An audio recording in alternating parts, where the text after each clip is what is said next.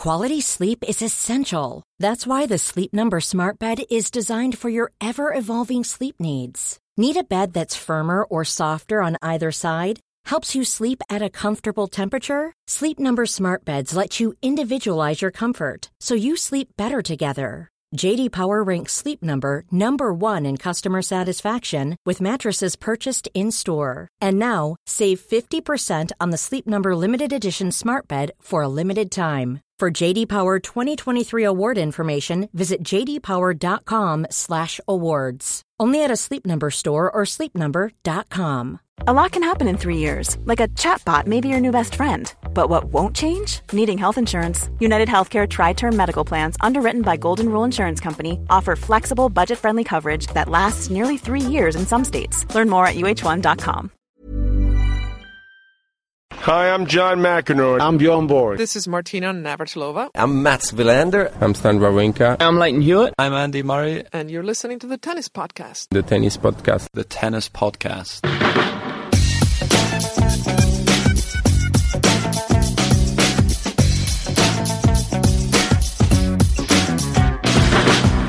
Well, hello and welcome to the Tennis Podcast, brought to you in association with The Telegraph. The French Open is nearing by the day. The most recent big clay court tournament in Rome has completed, and we are here to review it. Andy Murray has won the tournament, beating Novak Djokovic. Serena Williams has had a triumphant return. We are going to hear from the great Martina Navratilova exclusively here on the Tennis Podcast, talking about that women's final and also referencing who she thinks is going to be the favourite for the men's tournament. So we've got loads to get into. We're also going to be talking about Andy Murray's coaching situation, because very shortly after last week's show, we discovered that he's no longer going to be working with Amelie Mauresmo. That news was received by the world, and Catherine and I have our first chance to talk about it today. But Catherine, how are you doing? You were commentating yesterday on the men's final. I was commentating on the women's final. And Serena Williams, let's start with that, is back with a bang. Boy, is she. Yeah. I mean, anybody that was writing her off or even just doubting her a little bit must feel a little bit of a fool now. I mean, I say that with the utmost sympathy, you then, because I've been burned by Serena Williams-based predictions myself in the past in the opposite way. But I think the rule is with Serena, she will surprise you. And she's done that again. And she's made herself the firm favourite for the French Open. If ever there were any doubts, Victoria Azarenka's slightly injured. She's an unknown quantity. Serena Williams is not an unknown quantity. She is playing good tennis. She is the nailed-on favourite for that tournament now. I've got some really good news for you, Catherine Whitaker, because you know how you're desperately scrabbling around trying to find some way of being better than me at tennis for our rematch? No comment, yeah. I'll take that as a yes. Now, Serena Williams, you're a dog lover, right? Yes. Serena Williams is also a dog lover. So, tick, that's already something you have in common, which surely must be good news for you. But Serena Williams last week ate dog food. Did you know that? Yeah, I heard about this. Fill the listeners in, David, because it is one of the more bizarre stories I've heard from the tennis world in recent times. It is one of my favourite headlines that I've ever seen in tennis. And the headline read like this on the BBC Sport website: Serena Williams eats dog food but reaches the Italian Open quarterfinals. And what actually happened was Serena Williams, she put out a Snapchat. You ever heard of a Snapchat? Because I'm still trying to find out what that is. I've heard of it. Jeremy Corbyn uses Snapchat, David. He's older than you. Get with it. Right. Well, anyway, Serena Williams, I did actually watch this Snapchat little video in her hotel room where she's showing us around, and she's looking a bit pasty faced, looking a bit sort of green around the gills, and she shows you a picture of the menu, the dog food menu of this hotel. Now, what sort of hotel does a dog food menu? I don't know. The good ones, David. The good ones. Right. I need to. Okay, the very expensive Googling ones. Immediately. Travel lodges don't do that. Anyway, Chip the dog was sitting there looking very pleased with himself because he was going to get a €15 plate of salmon and rice, which Serena Williams did in fact order. Serena Williams had a look at this plate of rice and salmon and decided it looked quite tasty. So she had some. and she immediately fell ill. And this was on match day before she was due to play Christina McHale, the American. And it was the hardest match she had all week. She lost the first, or she was pushed to a tie-break in the first set and eventually got through that. But, she was in a really bad way. But so the moral of this tale is, Catherine, you've got dog food knocking about the house. You should have some.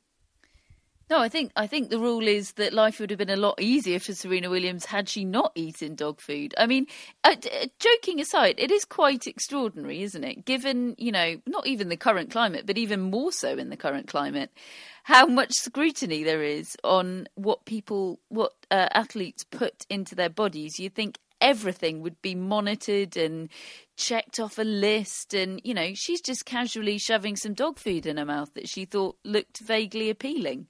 I mean, I do find that extraordinary, but she keeps us on our toes, Serena, doesn't she? She does that. I have to say, assuming this was the food she actually ate, she showed it to us. I'd have eaten it. It looked nice. It looked nice to me. Yeah, anyway. just like my dog likes the look of human food. Oh, really? Well, your dog better not get any ideas when I'm around, because I don't share food. Anyway, now, Serena Williams did get to the final, and she was awesome against Svetlana Kuznetsova, which was a rematch of the one she had in Miami, which Kuznetsova won. I always find it fascinating. I was sitting, name-dropping alert, everybody. I was sitting next to Martina Navratilova commentating on BT Sport, and she said that when you play somebody, if you're a top player and you play somebody who has beaten you, you really do want to get your own back. There's no sort of, I don't think about revenge or anything like that. She made it very clear, did Martina, that Serena will want proper revenge here. And sure enough, 6-2, 6-love, 48 minutes. There's your revenge. You're asking me to comment on you've already said what Martina Navratilova has to say. I can't match that. I mean, yeah, she's amazing, isn't she? She's just amazing. I'm just full of admiration, and I'm still a bit befuddled by the dog food, David. Well, yeah, and talking of revenge for top players, that's what you're going to be getting when I get you on the court, basically. Yeah. You're going to be suffering just like Kuznetsova did. Anyway, she eventually went on to face Madison Keys in the final, which was a really nice side story in itself. Okay, Keys didn't win, but she pushed Serena Williams to a tiebreak in the first set. She went toe-to-toe with her. It was very similar to the initial match that they had against one another at the Australian Open last year. That was also a tie-break, but I think Keys will have been hugely encouraged here because, frankly, she didn't think she could play on clay, and she's proved here she could. She defeated Muguruza, Kvitova. These are good wins. Yeah, I had my doubts about how well she could play on clay. I had my doubts about her full stop in the past few months because it's definitely been a rocky road for her of late. Obviously, coaching ups and downs as well, splitting with Lindsay Davenport and trialling a relationship with Mats Wilander that lasted, what we're led to understand, a week, if not less. So definitely, the tricky season post big breakthrough. We've seen it so many times before, haven't we? Sloane Stephens, Jeannie Bouchard, they're all part of this crop. And it's really good to see her starting to get back where we think she could be. It was only just over a year ago that I did that interview with Brad Gilbert, and he said she's a nailed-on future world number one. And it feels like she's lost her way slightly since he said that. But, she's still extremely young. Got to remember, we've been talking about her since she was a teenager. She's only just out of her teens.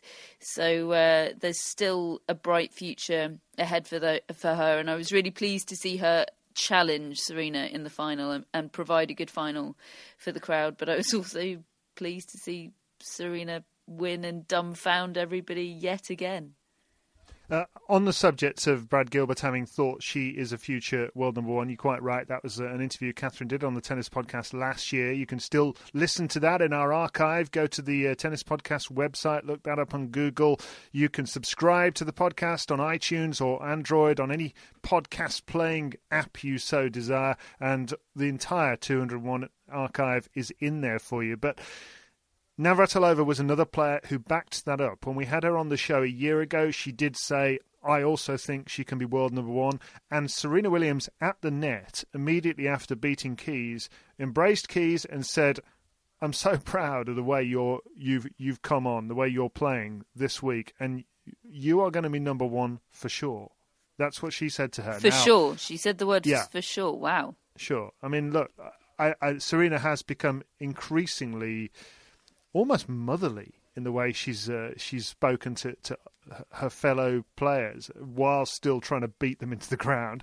But I do feel as though she does see something of herself in Keys. That was something else she said before the match. You know, she's like me in the way she goes about her business and just tries to take the play away from you. It was a spectacular match of powerful hitting and a lot of fun to watch. Just before we hear from Martina Navratilova here on the Tennis Podcast about that final and looking ahead to the French Open, just a word, Catherine, on some of the other players, because one of the reasons that anybody excited for somebody like Keys would be excited is because people like Halep, who won in Madrid, lost early in Rome.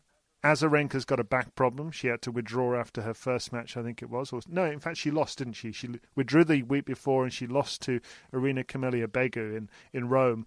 And there were others as well. People losing early, like Kerber.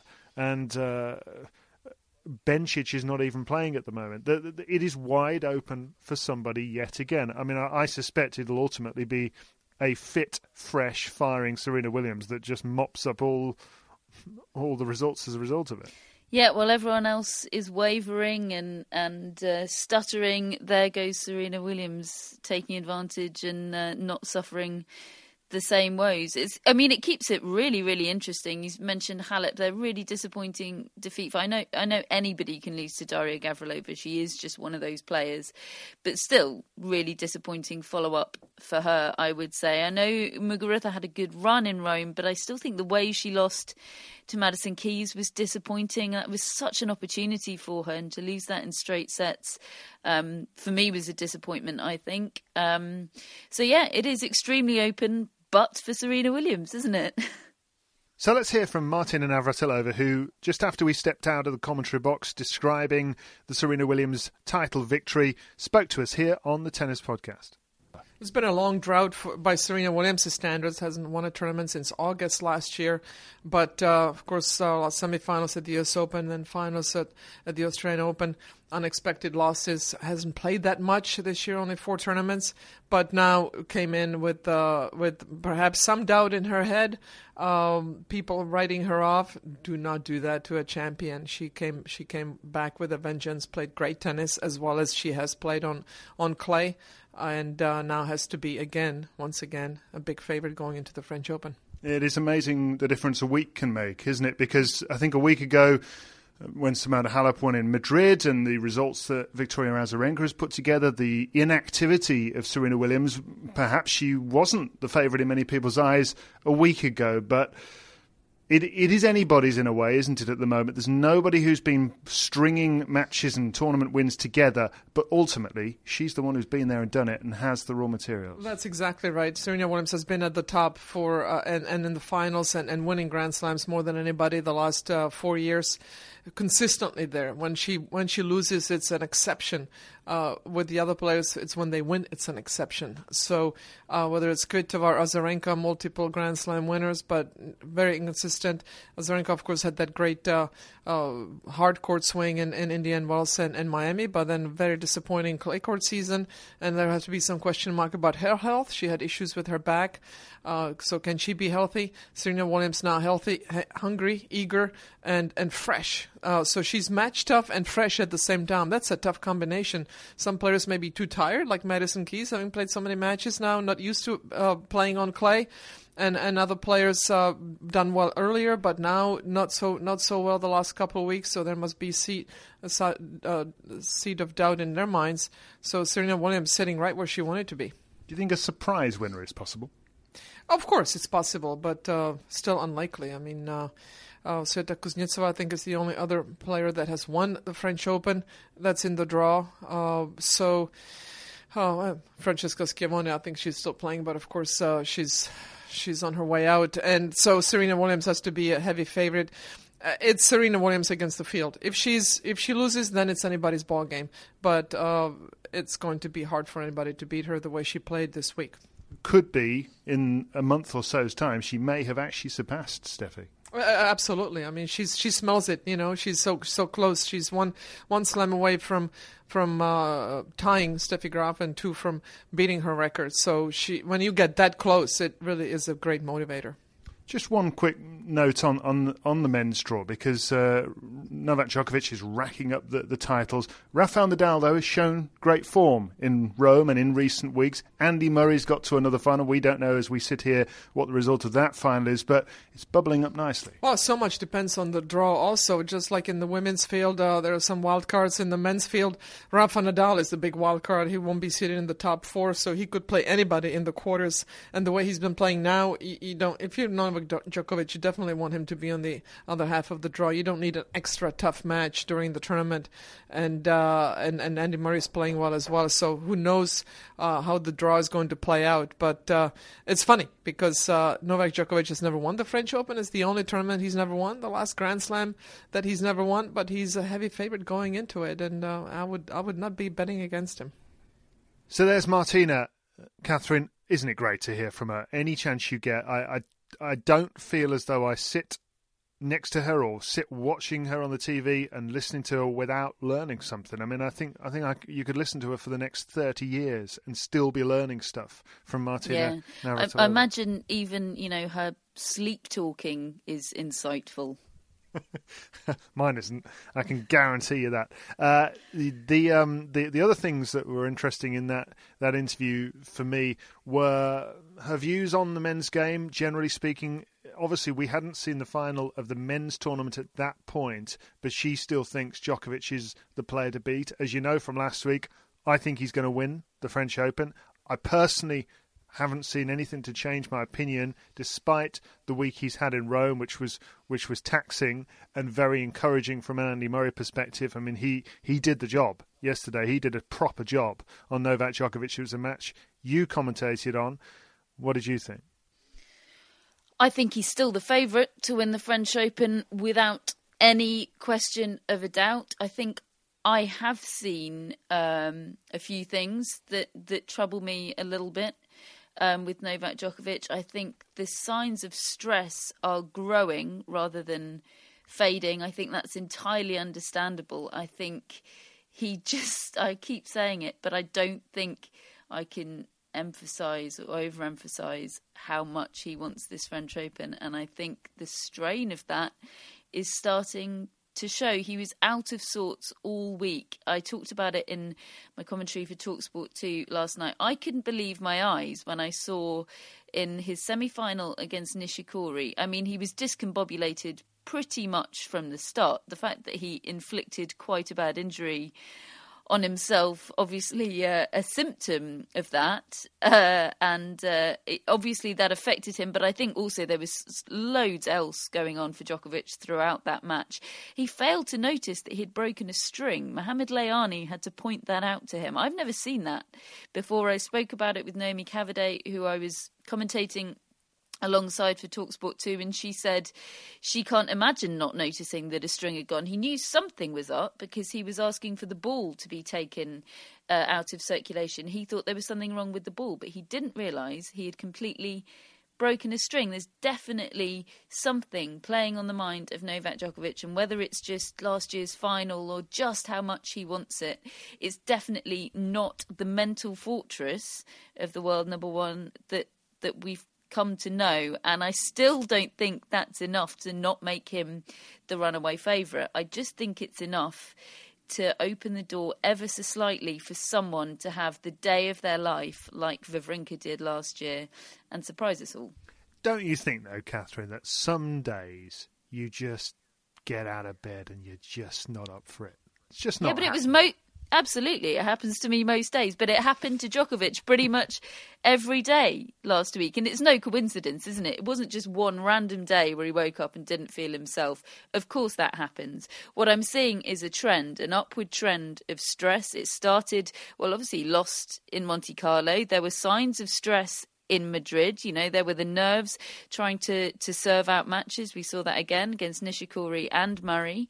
And then those signs were growing and increasing in Rome as well. He did incredibly well to reach the final. He lost a 6-love set to Thomas Bellucci. I mean, yes, he went on to win the match, and that's testament to his brilliance and everything else. But the trend is upward for me, and that's just enough to place the seed of doubt. Here's the thing, though, Catherine. You know, he's fried. I think he's just exhausted. I mean, he played Nadal in a really grueling battle. He gets over that. I don't quite know how he beat Nishikori, the way Nishikori was playing on Saturday night. I watched all of that.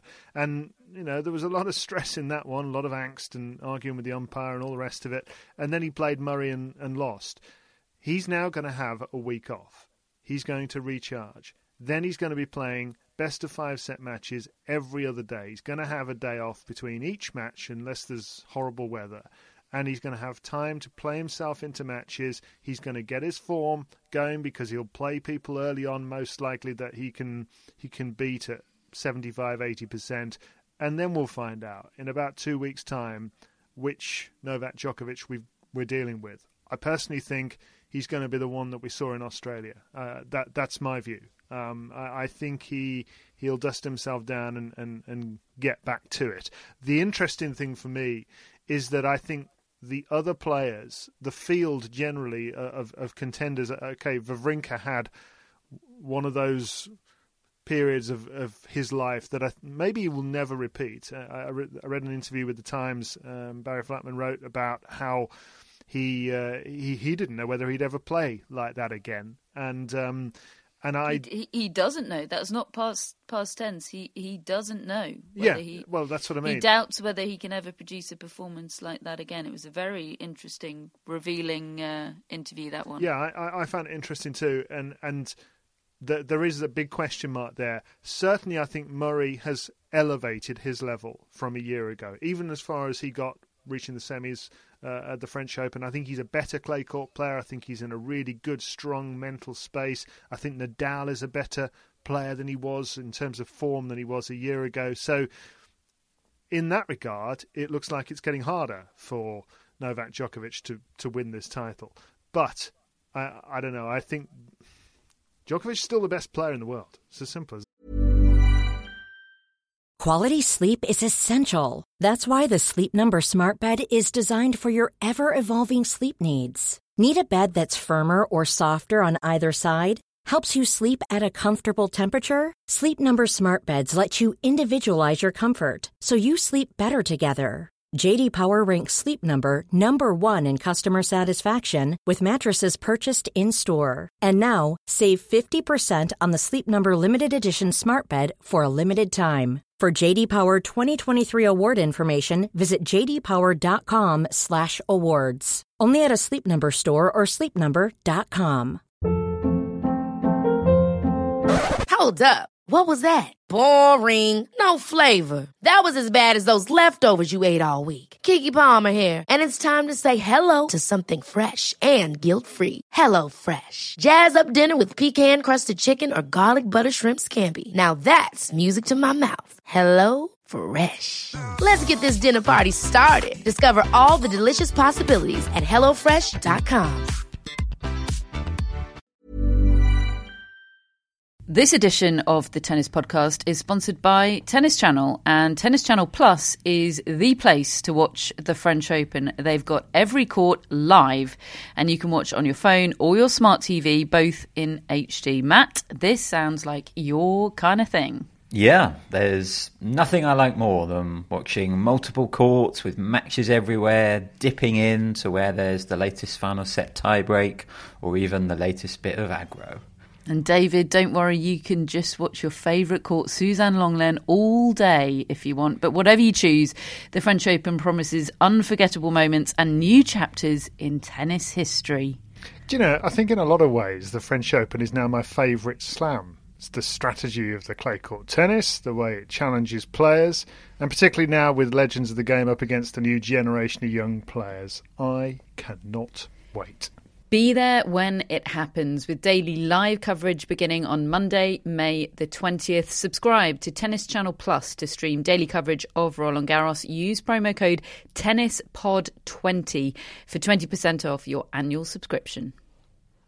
That's what Martina said. That's the truth, in my view. Is anybody not saying that? I didn't not say that, David. I said he's far and away the favourite for this title. I think he'll probably win it. I'm just saying there is some reason to think that it's not an absolute certainty.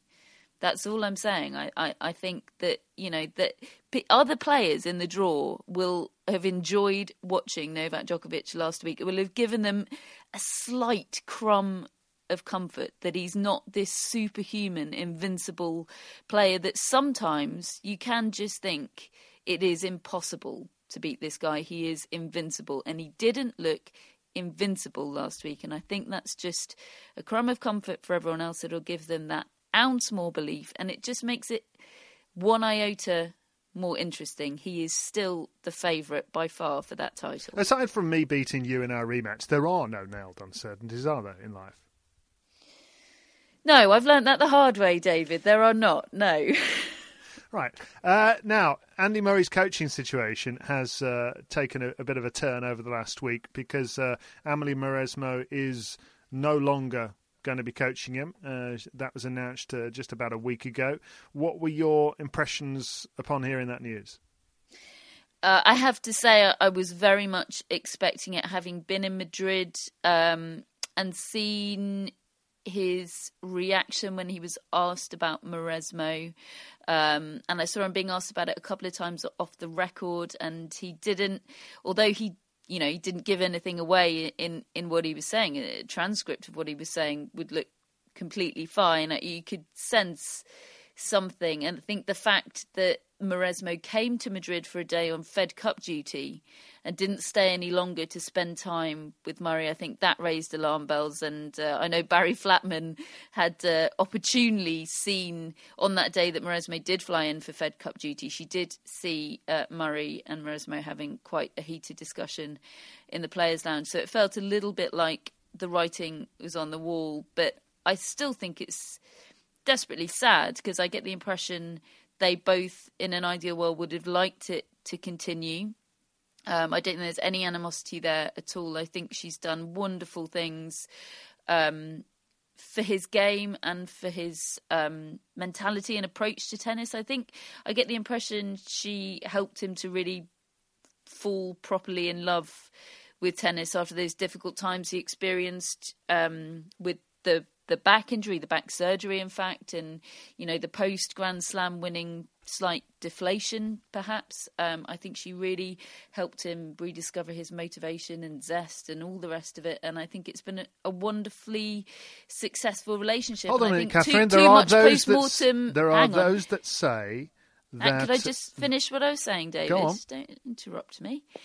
I just think that there's been slightly excessive post-mortem over the who, what, whys and wherefores of the relationship breakdown, because I think 2 years, roughly speaking, is about the life expectancy of those high-profile coaching relationships. There are some that have outlasted those, but generally speaking, it's about average. Can I have a go now? Yes. Okay. There are those that would say, you said it has been a very successful relationship. There are those that would say, before they started their coaching arrangement, that he had won 2 Grand Slam titles and Olympic gold, and he hasn't won any major titles since then. No, I think it's I think it's a shame that he didn't win any Grand Slam titles during that period, but I think he played better tennis during the period with Amelie Mauresmo, or certainly the latterly during periods of it, than when he won those Grand Slam titles. I think you've got to remember she came on board when he was at really quite a low ebb, actually. He talks, Andy Murray, quite profoundly about that love and one loss to Federer at the World Tour finals, following he had the back surgery and his confidence was at an all-time low, and she took such a hammering for that. I think that had quite a profound effect on him, how he views the world, really, actually. And I think they weathered a really difficult storm together, and I think he could be in quite a different place now, Andy Murray, had she not been the steadying influence on the team that she was. So I think... it's a real shame. I think he could have won Grand Slams in that time. I think it's more to do with Novak Djokovic that he didn't than to do with Andy Murray or Amelie Mauresmo, frankly. Do you know what? I agree with that last bit. I mean, I certainly believe that she did wonders for him in terms of just getting him up for it again, getting him impassioned about playing the sport again, because I think that not everybody's built like Djokovic. I mean, even if you go back a few years, Djokovic had a bit of a low ebb and wasn't winning as much as he thought he should have been. And I think even if you go earlier, he had the physical issues as well and maybe wasn't as mentally strong.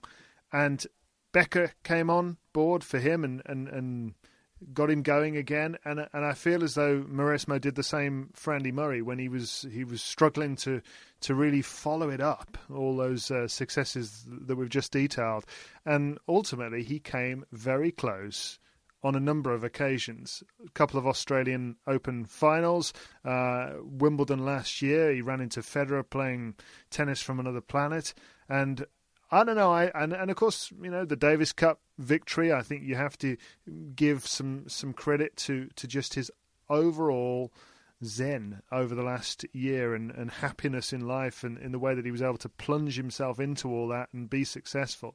So I think you have to look at the rest of the field. And Novak Djokovic elevated his level to something...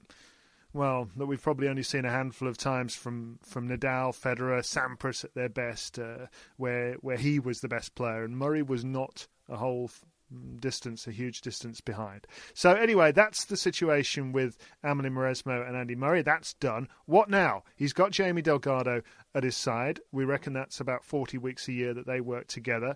Jamie Delgado, you may remember, Catherine, we had here as a guest on the Tennis Podcast when he was coaching Gilles Muller against Andy Murray at Queen's. So if you want to go and listen to that, it's there to be heard. Super coach Jamie Delgado, we called him at the day, which he found quite funny. But I mean, he's obviously a very good ally for Murray at the moment. They seem to be clicking well. Does Andy Murray even need a coach? I think he does. Yeah, I really, really think he does. I think those two roles are quite important for Andy Murray. The consistency that comes with that sort of assistant coach role. It's the Danny Vavadou role, really, isn't it? That he never quite refilled after they split. And I think it's very, very important for Andy Murray to have that consistency throughout the year and have the commitment of the 40 weeks to know that presence is going to be in his camp throughout.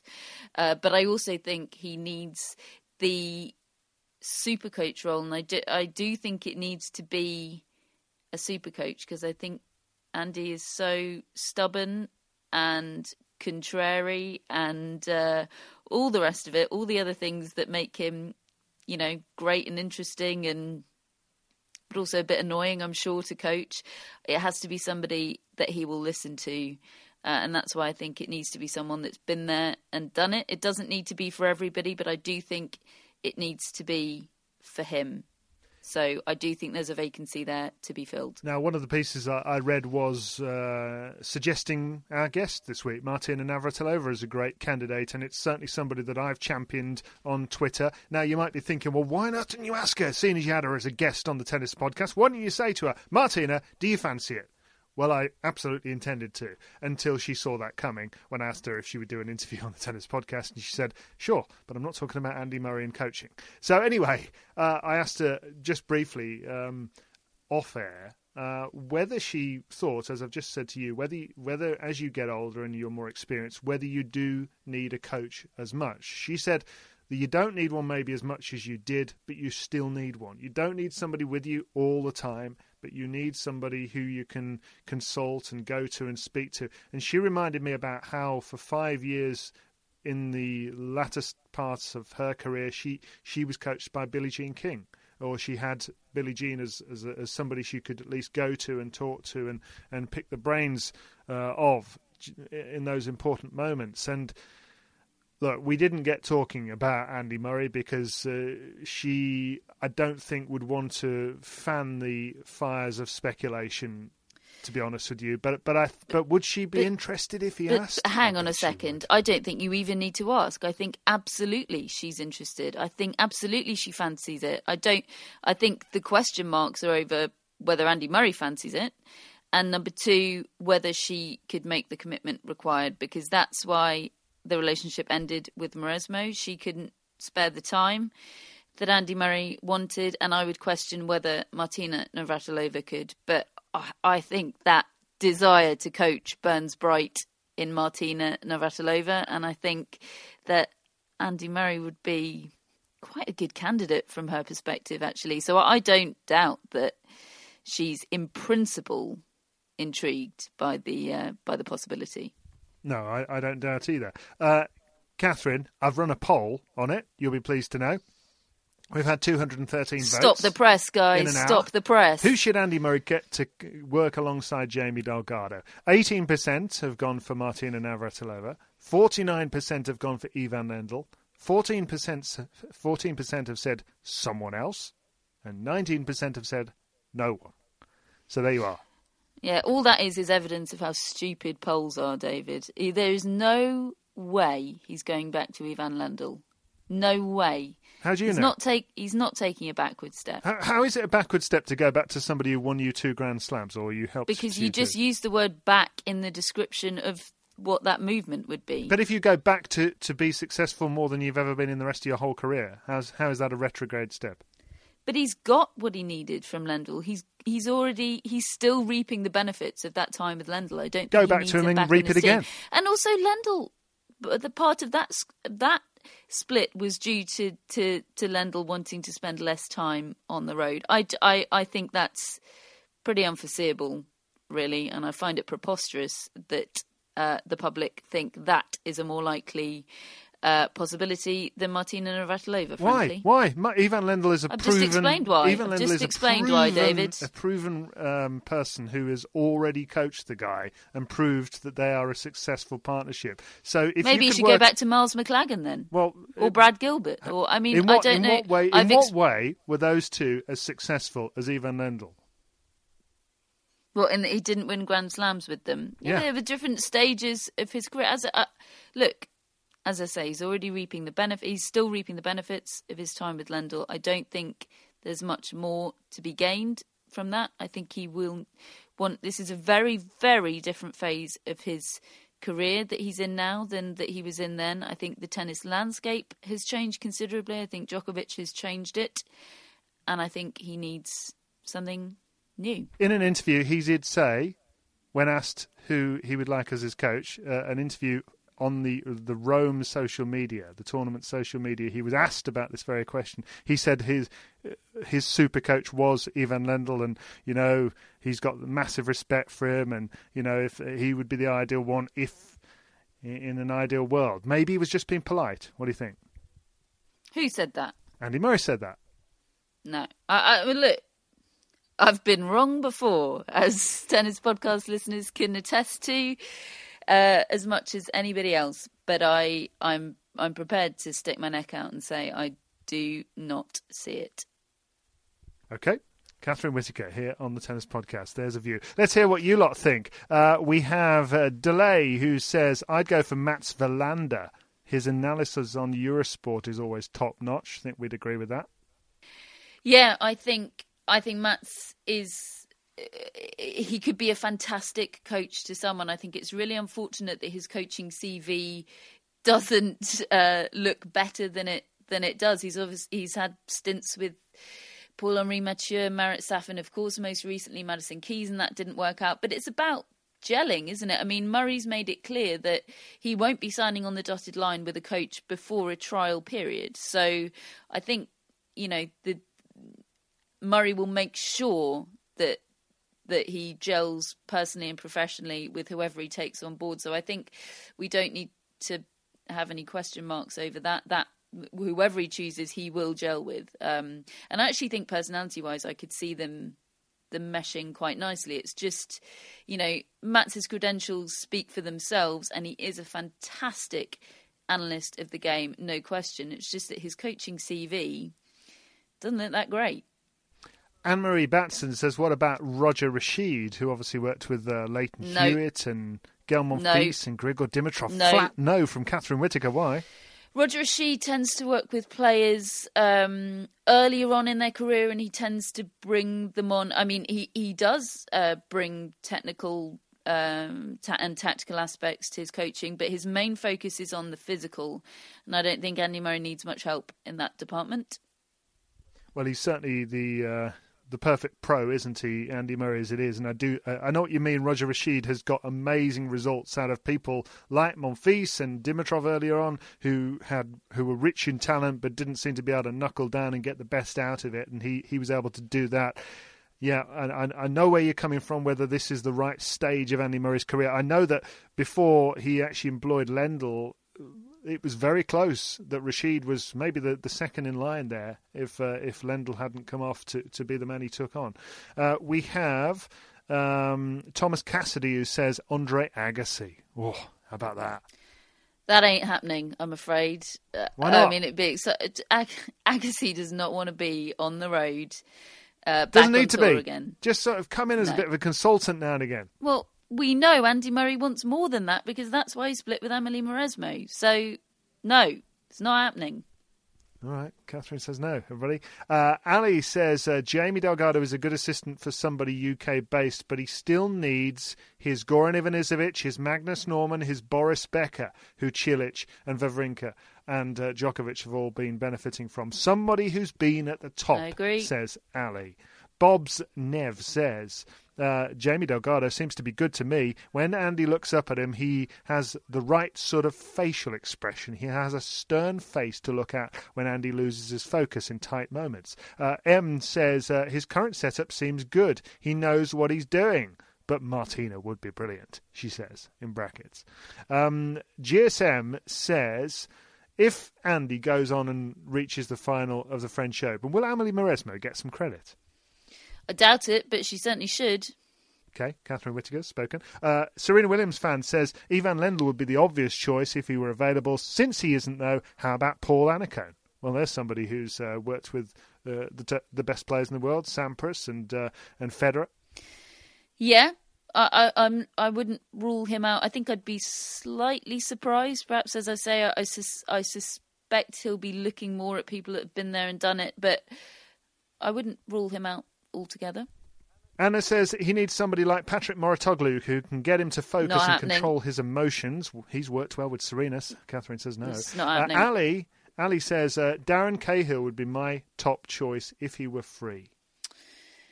I'd put him in the Paul Annacone category. It would surprise me. I wouldn't rule it out. Well, he's with Simona Halep, isn't he? What?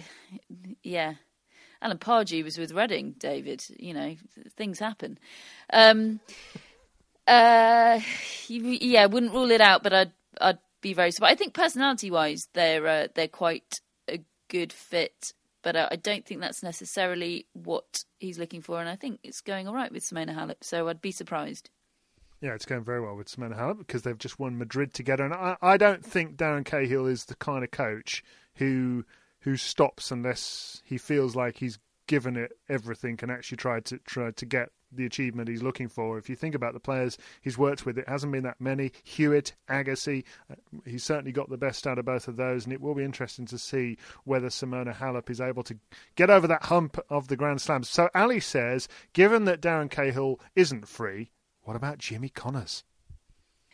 Yeah, well, that's interesting. That's very not interesting. Impossible, is it? It's not impossible. He's cut from the Lendl He would love cloth that. of Connors would love it. suffering no fools, and he would be a tough taskmaster. He would fall into the category of somebody that Andy Murray probably wouldn't feel comfortable doing his usual slightly sulky teenagery behaviour to, gesturing to the box and all of that kind of. I think Jimmy Connors in your box might curb that behaviour slightly.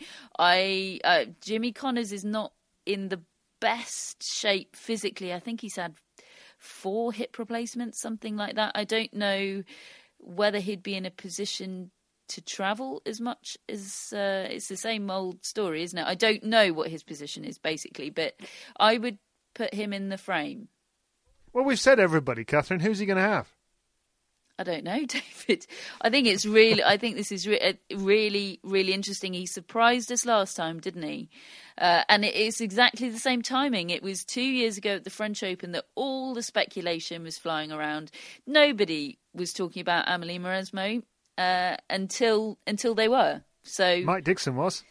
Yeah, he managed to because find he'd out got the about inside story, not because of any speculation that he plucked Amelie Mauresmo from thin air thinking she might be a good fit.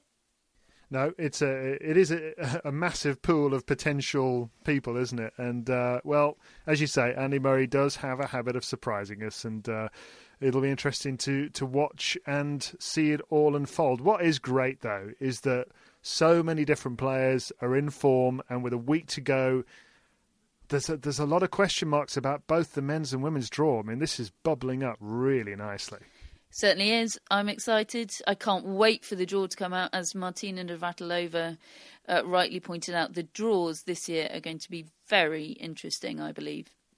They are. Well, we'll look forward to all of it. I hope you will too. It's all going to get cracking next weekend, isn't it? The French Open starts on a Sunday. The main draw will be made on Friday. Catherine will be over there in Paris. We will be bringing you a tennis podcast to preview that tournament, hopefully shortly after the draw, certainly within a day or so. And we'll be bringing you updates throughout the tournament when we can. And thank you for listening to us, as always, here on the Tennis Podcast, brought to you in association with The Telegraph. We'll be having Simon Briggs on to give us his opinions in the coming weeks. We'll have a daily show from the Aegon Championships at the Queen's Club. We'll also have a daily show during Wimbledon. You can't get rid of us that easily, unless you choose not to download us. But that would be just ridiculous, wouldn't it? So anyway, thanks for listening. We'll speak to you soon.